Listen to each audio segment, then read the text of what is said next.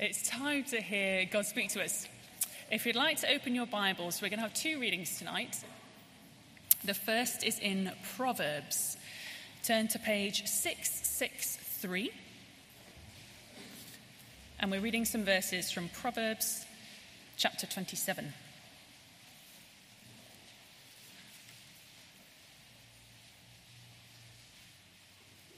Page 663, Proverbs 27. I'm starting from verse 5.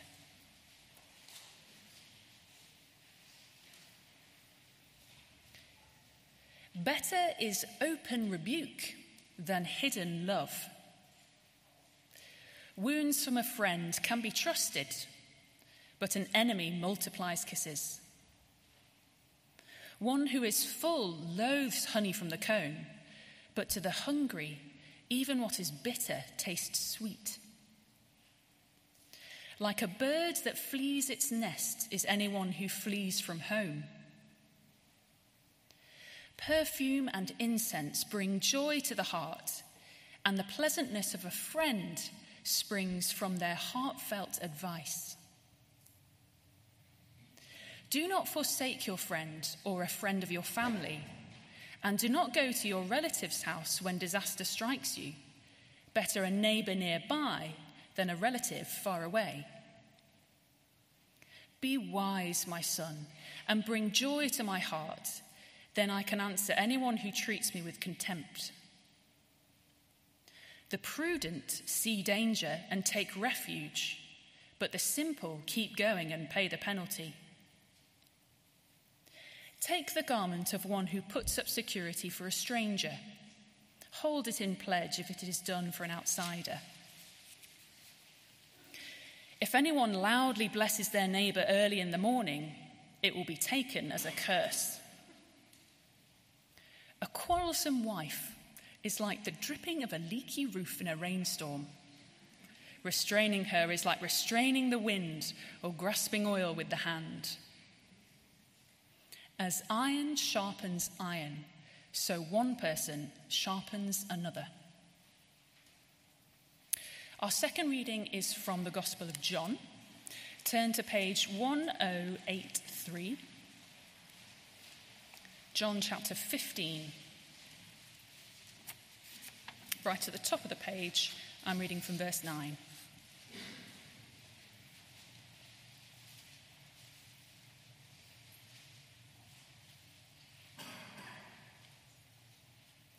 As the Father has loved me, so have I loved you. Now remain in my love. If you keep my commands, you will remain in my love, just as I have kept my Father's commands and remain in his love. I have told you this so that my joy may be in you and that your joy may be complete. My command is this: love each other as I have loved you.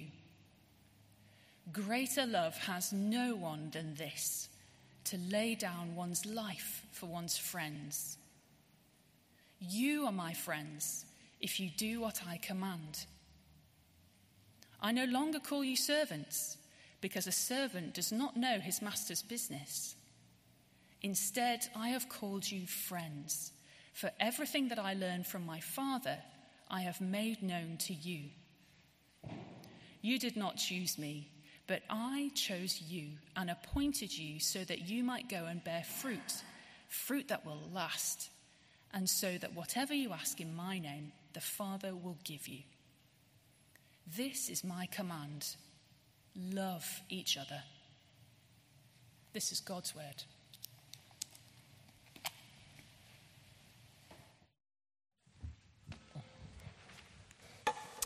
Well, good evening. Let me add my welcome if we've not met. My name's Matt Fuller. I'm the vicar here. And if you're confused by one or two things in the notices, why does Liz get an ooh when she's going to France? It's because she's marrying a French pastor.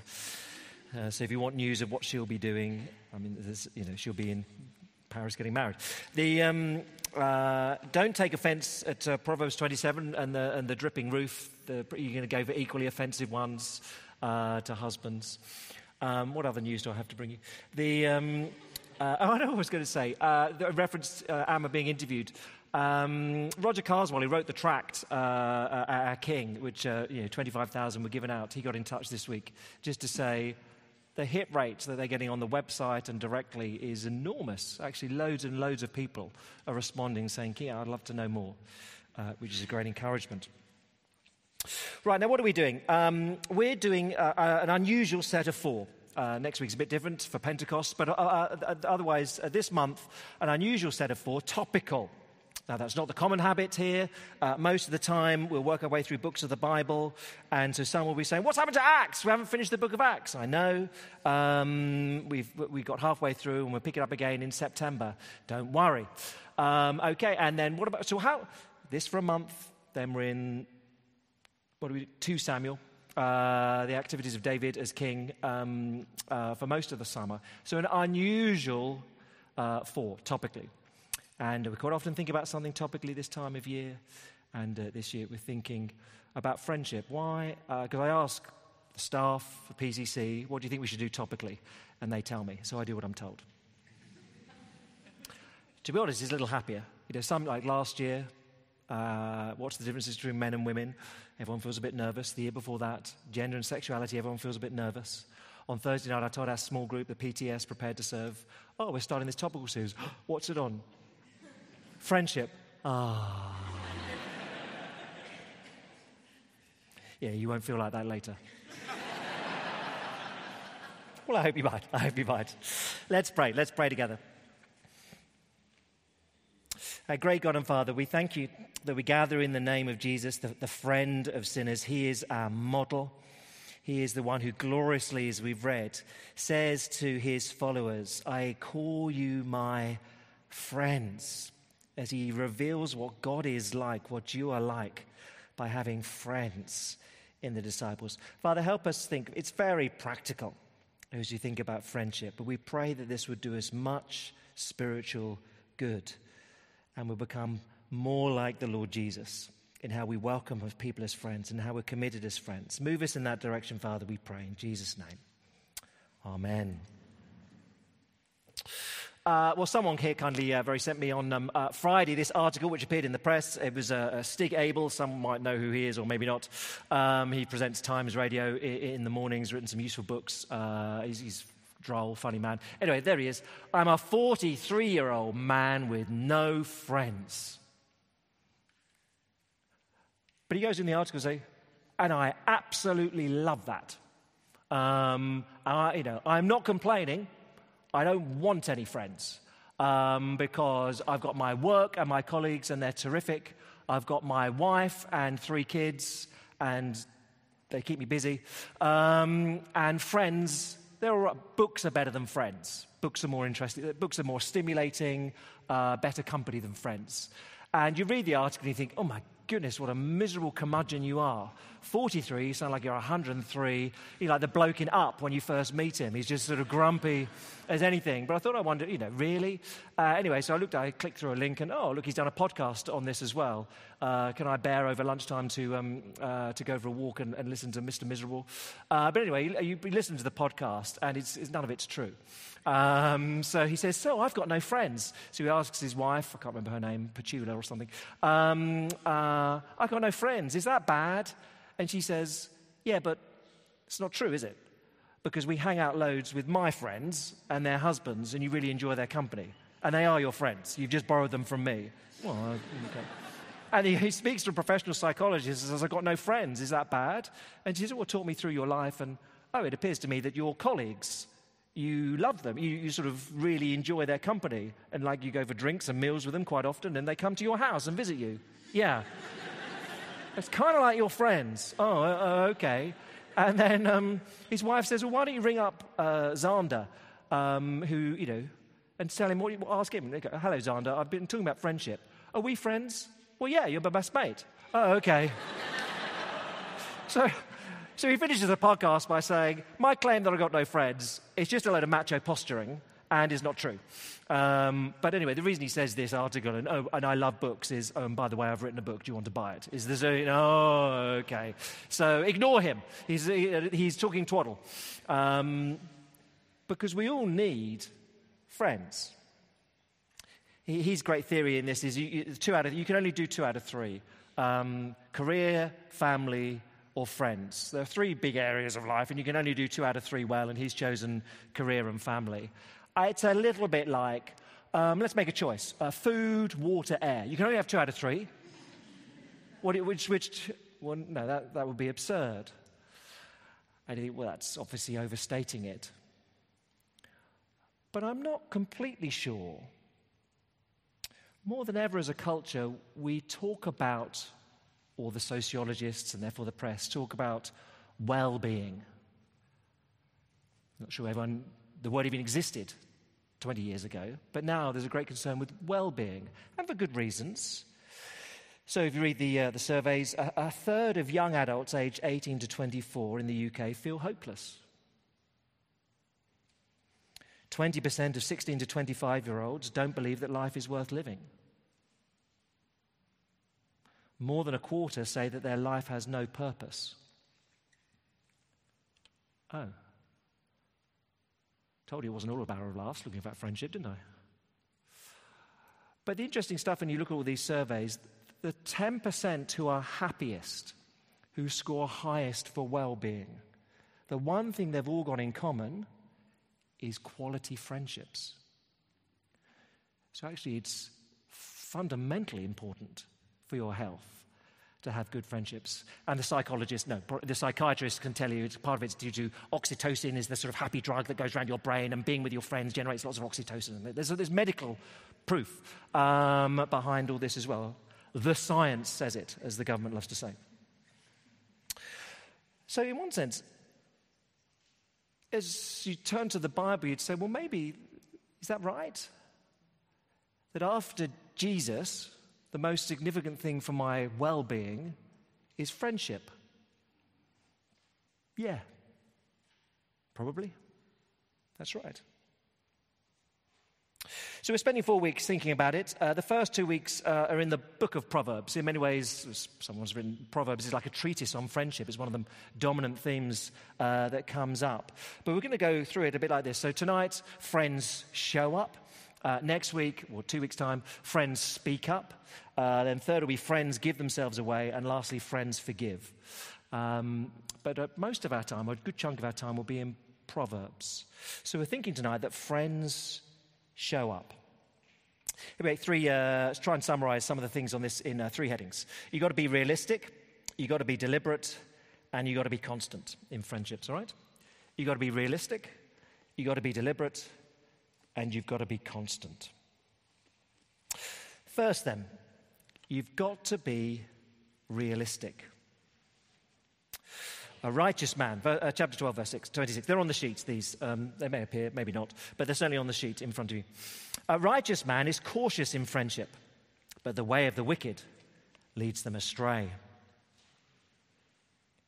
He who walks with the wise grows wise, but a companion of fools suffers harm.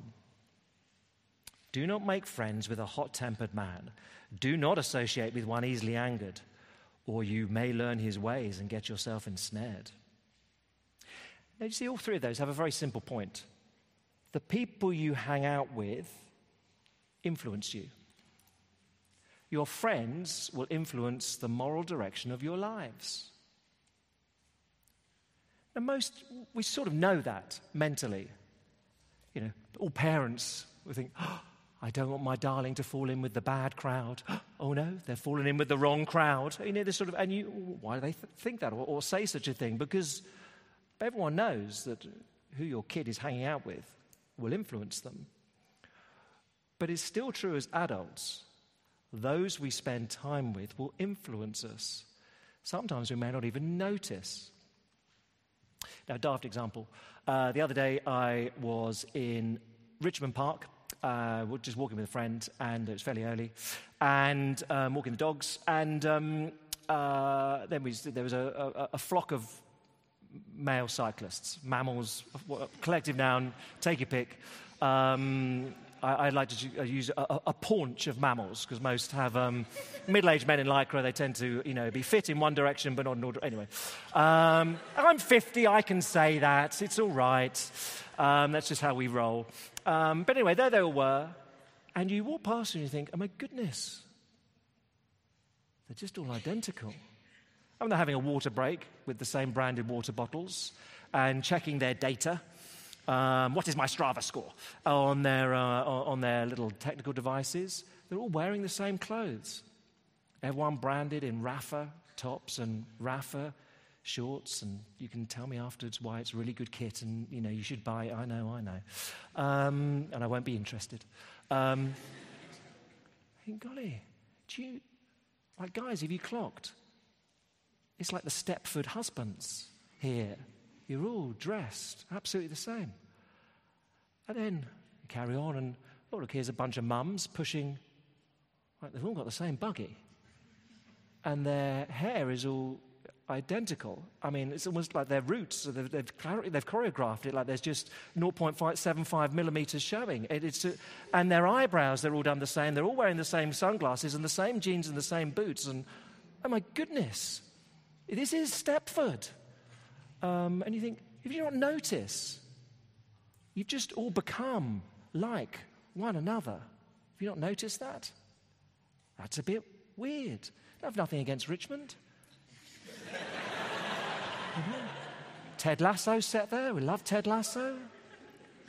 But it can be true in any setting. Now that's nonsense. It's just dress sense. Who cares? But it's also true with character. 22:4, do not make friends with a hot-tempered man, or you may learn his ways and get yourself ensnared.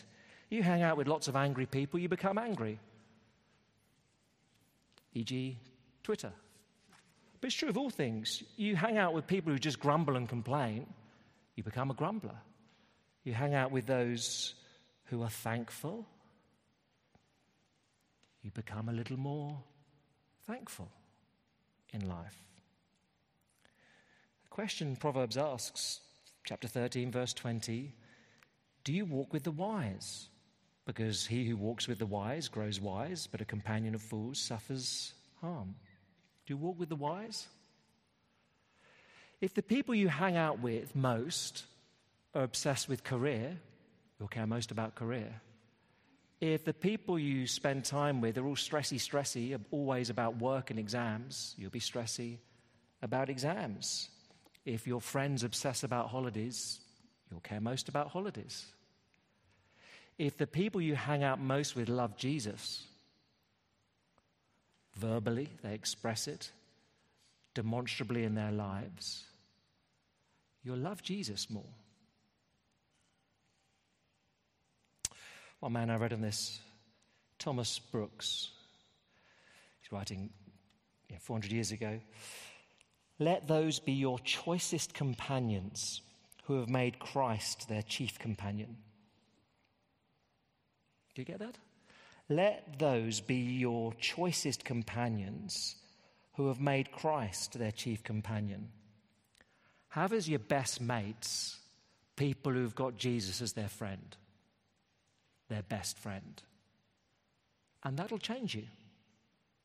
That will have a massive influence upon your life. Because we've got to be honest, we are influenced by those we hang out with. My guess is, there's a few here older than me, but I'm a vicar. My guess is I've been to more weddings than anyone in the room. I'm just going to put it out there. Phil Alcock, he might run me close, but I'm more popular. That is simply untrue. Years ago, good number, the best I enjoyed most of all, speeches, let's be honest, they're variable at weddings. A best man speech, it's lovely. I want to say to the groom, thank you for having me as my best man. But more than that, over the last decade, thank you for making me a much better man. Who does that for you? Who are the friends that make you better, more like Jesus? You've got to be realistic. People have a big influence on you. So be realistic. Then secondly, be deliberate. Be deliberate. So chapter 18, verse 24, a man of many companions may come to ruin, but there is a friend who sticks closer than a brother. 26, many a man claims to have unfailing love, but a faithful man who can find. And I put this in the wrong place, down at the bottom, chapter 27, verse 10. Do not forsake your friend and the friend of your father, and do not go to your brother's house when disaster strikes you. Better a neighbor nearby than a brother far off. It's missing. Okay. Look at that first one. A man of many companions may come to ruin, but there is a friend who sticks closer than a brother. You've got to know the difference between companions and friends, says the writer. And in fact, lots of sensible thinkers break it down a bit further. Let's have my target. Whoop, there it is. So this is originally Robin Dunbar. Someone will have heard of his work, Dunbar's Number, famous thing. But anyway, he originally did it, and loads of others have said, yeah, it's all true. Sociologists. So it works a bit like this, just realistically. Now, don't get carried away. We all have different capacities. Some have enormous capacity for friendship, others less so. But most of us will somewhere, depending on our work and life and patterns, will have something like between 100 and up to 500 acquaintances. That is, the people we meet in a year through our work, through social settings, that sort of thing. And these are people we enjoy recognizing. We recognize them, we enjoy meeting up with. You might only see them once a year, but if you see them, oh, nice to have a drink, how are you? But you don't pursue them any further. Okay? Something like 100 to 500, something like that. Then you've got companions, somewhere 20 to 100-ish. I mean, don't get obsessed with the numbers, but these are people we see regularly in the course of life. Neighbors, work colleagues, relatives, church. And we can have decent relationship, perhaps up to 100, maybe, something like that. Then you have close friends, those we talk to frequently. These are often friendships that could endure for years. These could be your university mates, even when you're of a certain vintage. And you don't see them very often, but when you do get together with them, it's like my favourite pair of shoes. Oh, so comfortable. They're very close, and you can instantly tell people stuff. It's that sort of thing. You can pick up the friendship very quickly and easily again. And then confidants in the centre. Realistically, Dunbar, if you're really strong socially, you might have up to 6 confidants. The people we share our lives with, people we're transparent before, people who know our hopes and our fears, people who know our triumphs and our failures, people who can say to us, brother, confess your sin, and you just tell them stuff. Okay? You can't have very many in that sort of category. Now, why bother with that? You have to know the difference, and you have to know there are different types of friendships. It's such a broad word. So, Stig Abel, I don't have any friends. Well, you obviously have a lot of companions that give you a great deal of pleasure. And don't miss it, all of these are good, right? Acquaintances are really good. You can see someone, you may only see them once a year, but you have a blast when you see them, and they're a hoot, and you really enjoy they're all good. We need all of these things. It's not reject everything and only center on the bullseye, as it were. But you just have to be realistic. You can have a lot of companions, but no friends. In a social media world, you can have a lot of companions, a lot of acquaintances. They may call them friends, but they're not friends, right? And you just have to know the difference between those things. And the people you know, they'll move in and out of the circles.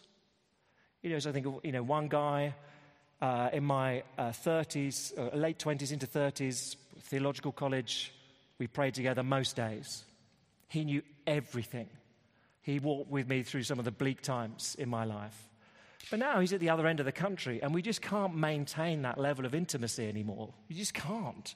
So I wouldn't say he's a confidant anymore. Now, when we meet up, bang, it all comes out really quickly again because there's that legacy. But you can't maintain that sort of volume. And lots of them come on later in life. I mean, I don't really over-project, but I think of those who I would trust most at the moment. A couple of them I met in my 30s, one in my 40s. It doesn't have to be a long, long legacy. It'll change where you're living in the world and what's going on. But part of why I say this is, and the emphasis here is, you have to be intentional.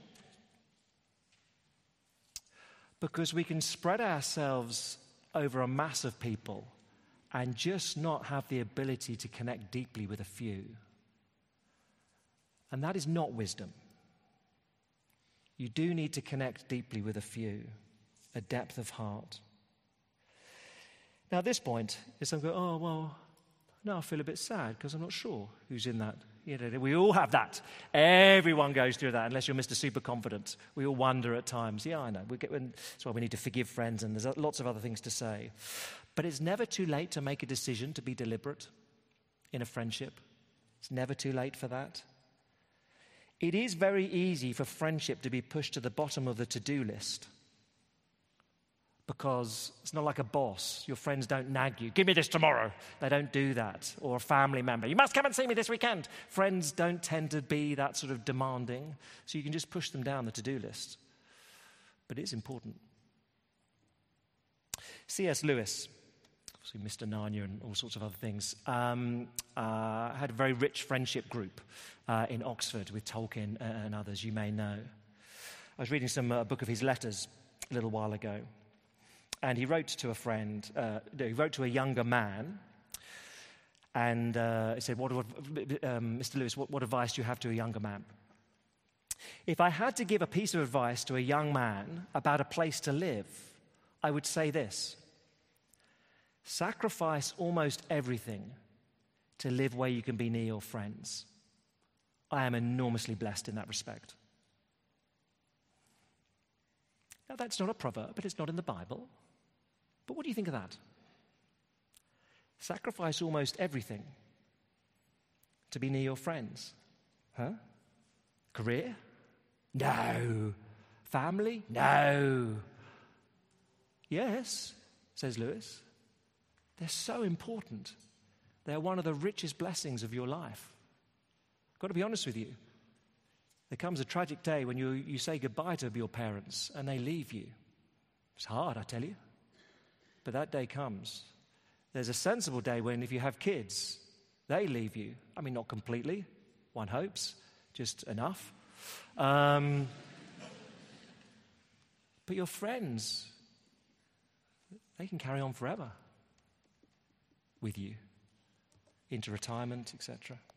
Some friends. You've got to be intentional. Let's be practical. Choices. Let me say two very practical things on this. One, the choices you make. Choose. You choose. You've got to be deliberate in your choices. So I think my old university gang, we've chosen now, we all live all over the country, but 3 times a year, we always get together. I'm very helpful. One of us is much more organised. You need someone organised in your life, just generally. And one of them is much more organised, and we get together every summer for a day or two of walking, every Christmas for a meal, and they all come here to the carol service and mock me. They're not Christians. And something different in the spring. We just always arranged it. It's another group of mates. We just, every year, the same weekend, we go walking for 36 hours. You just got to be deliberate. Those you choose to go on holiday with makes an enormous difference, that unrushed time. You make choices. You invest time. Sometimes that means money. But you've got to be really deliberate with that. I had lunch with a friend on Thursday. He's at the other end of the country now. 3 times a year, he comes down to London and go and visit him. But 3 times a year, he takes a day off work, and he comes and has lunch with me. I'm like the hors d'oeuvre. I'm the starter. So we have lunch in about an hour with me. Then he goes on to see his better friend. That's all right. That's fine. That's fine. I can live with being number 2. He's so wonderful. You think, 3 days off work, 3 days holiday. Yeah, and we reciprocate and go and visit him. Yeah. He thinks that's important. Vulnerability. You've got to make a choice with who you're vulnerable. But it costs you time, money, all sorts of things. Choices. Be deliberate. Second little practical thing, you have to invest where you are. That is chapter 27, verse 10 of Proverbs. there's two elements to this, I think. Do not forsake your friend and the friend of your father, and don't go to your brother's house when disaster strikes you. I think the point there, longevity really matters. But better a neighbor nearby than a brother far off. Because proximity matters. Now, this is where I make myself a bit unpopular, but it's very easy in your 20s. You've been away at university and you come to work in London, and to spend so much time going to see university friends all over the country. And there's a season for many of you when it's like, from May through to August, it's like a wedding a month. It's flipping expensive, and, and you're traveling. And yeah, I know that. But you have to invest where you are. Have to. Makes all the difference in the world. I was thinking about this earlier. Dear Tim Keller. I think it was the occasion on one occasion he preached here a decade or so ago, and we went for a walk afterwards. I was a bit low. And it's when particularly the morning congregation was pretty small, about 30 people here in the morning.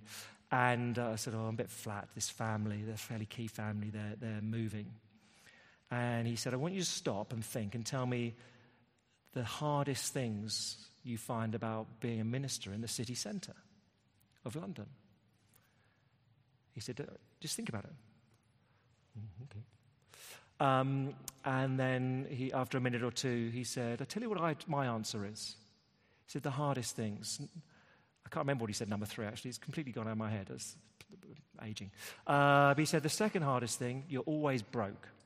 He said that by the nature of a city centre church, people move in, move out, and you've always got a shortfall, and you're always worrying about how you're going to make the sums add up. And you think, yep. He said, but much harder than that is people you love leave. So it's the hardest thing about being city centre. And I said, that was my hardest thing. You too. Even Yoda. Yoda thinks that that's the hardest thing too. I said, how do you cope? He says, well, don't think be unkind or calculating, but what Kathy and I do is we go, they're off. Oh. Right, who's next? Who of our acquaintances do we promote and invest and deliberate, and you go again? Oh, yeah, you got friends across the country, but you have to have friends where you are. About a few months ago, I was chatting to someone about this sort of thing here in church, a guy in their 30s at CCM, and he observed, I've been here a decade, and a lot of the people I first clicked with, like my instant gang, they've moved out of the city now or back overseas. And so what I've done is I've looked around and basically said, okay, so you guys are still here, and you've been here a decade with me. You're my mates. I mean, you wouldn't be my first picks. But you just spend time with people, you accumulate history with people, and you share life and are honest, and they are your best mates.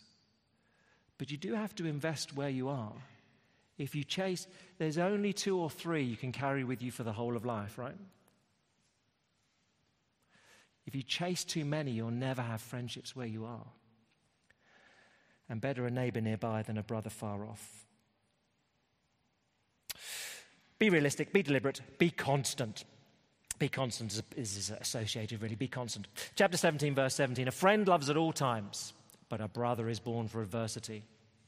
Like a bad tooth or a lame foot is reliance on the unfaithful in times of trouble.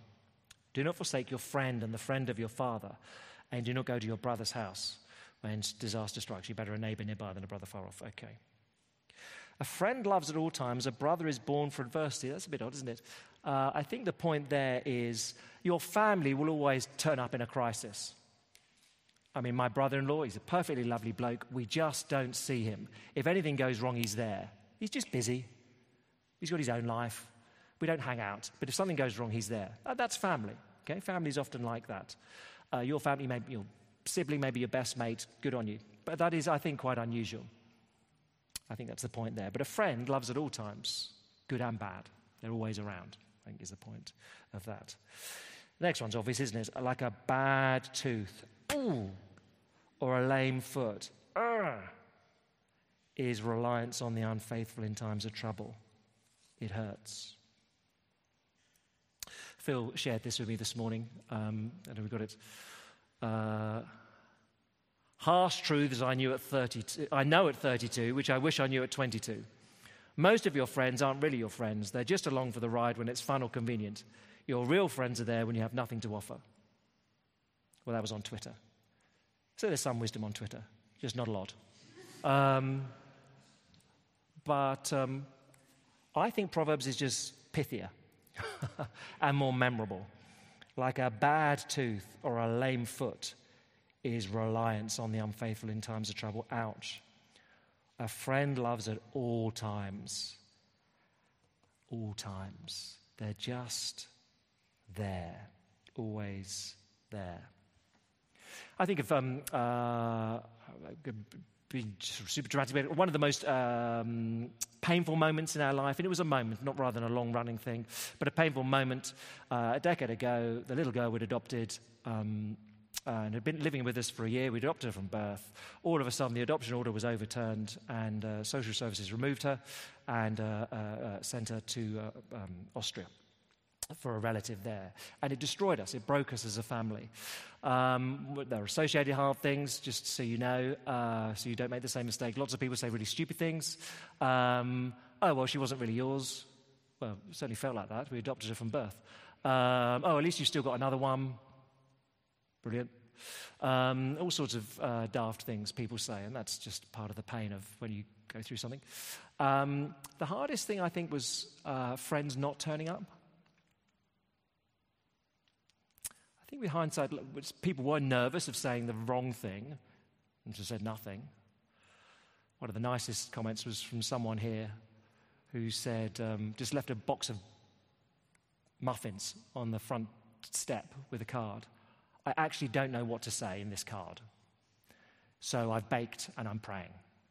That's brilliant, right? If you ever wonder what to say, just do that, okay? That's absolutely brilliant. Or buy something else, a chocolate bar, if you can't bake.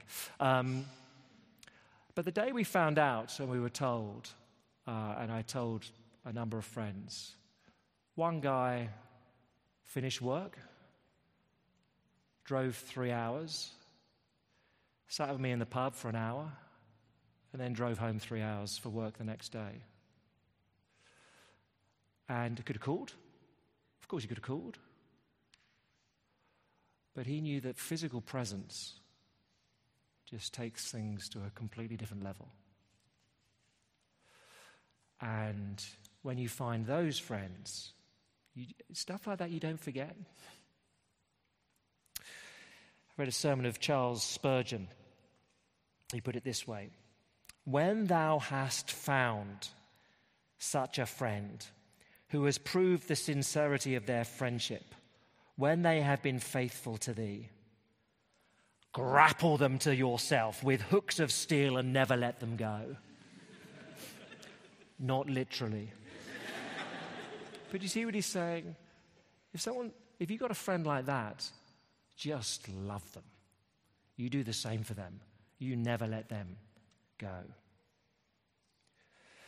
Because in the end, if you want to have a friend like that, you need to be a friend like that.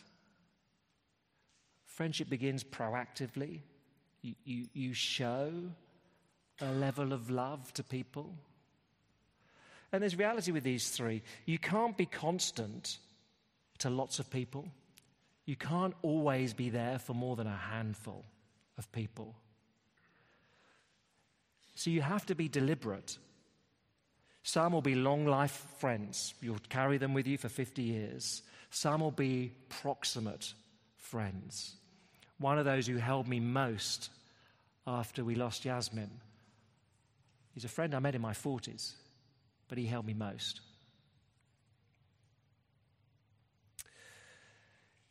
And therefore, you've got to be realistic on this as well.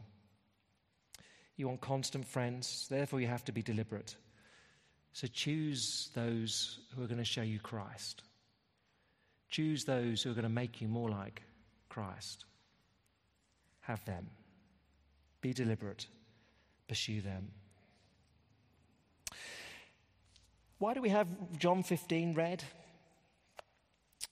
Because in John's gospel, not just this passage, we have this extraordinary truth. How does, in John's gospel, Jesus manifest his glory? In love.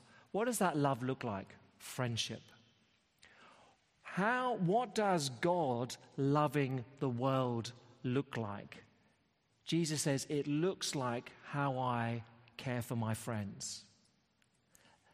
The friendship love that Jesus shows his disciples is the best incarnation of God loving the world in John's gospel.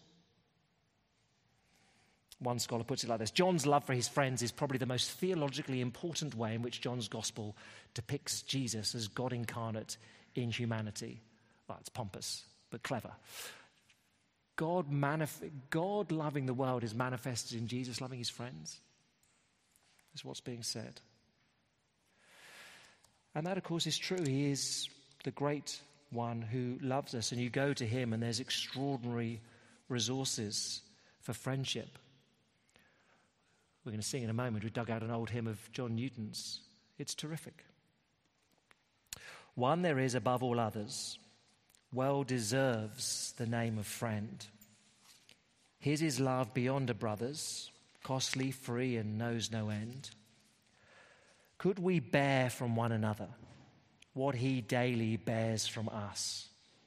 Yet this glorious friend and brother loves us though we treat him thus. Yeah, this wonderful virtuous cycle. You have friends who point you to Christ. And in Christ, there are the resources to be a great friend. The ability to forgive because we all screw up. The ability to go again. The ability to sacrifice. So you want friends who point you to Christ so that Christ can help you be a friend. That's what we want to pursue. Let me pray.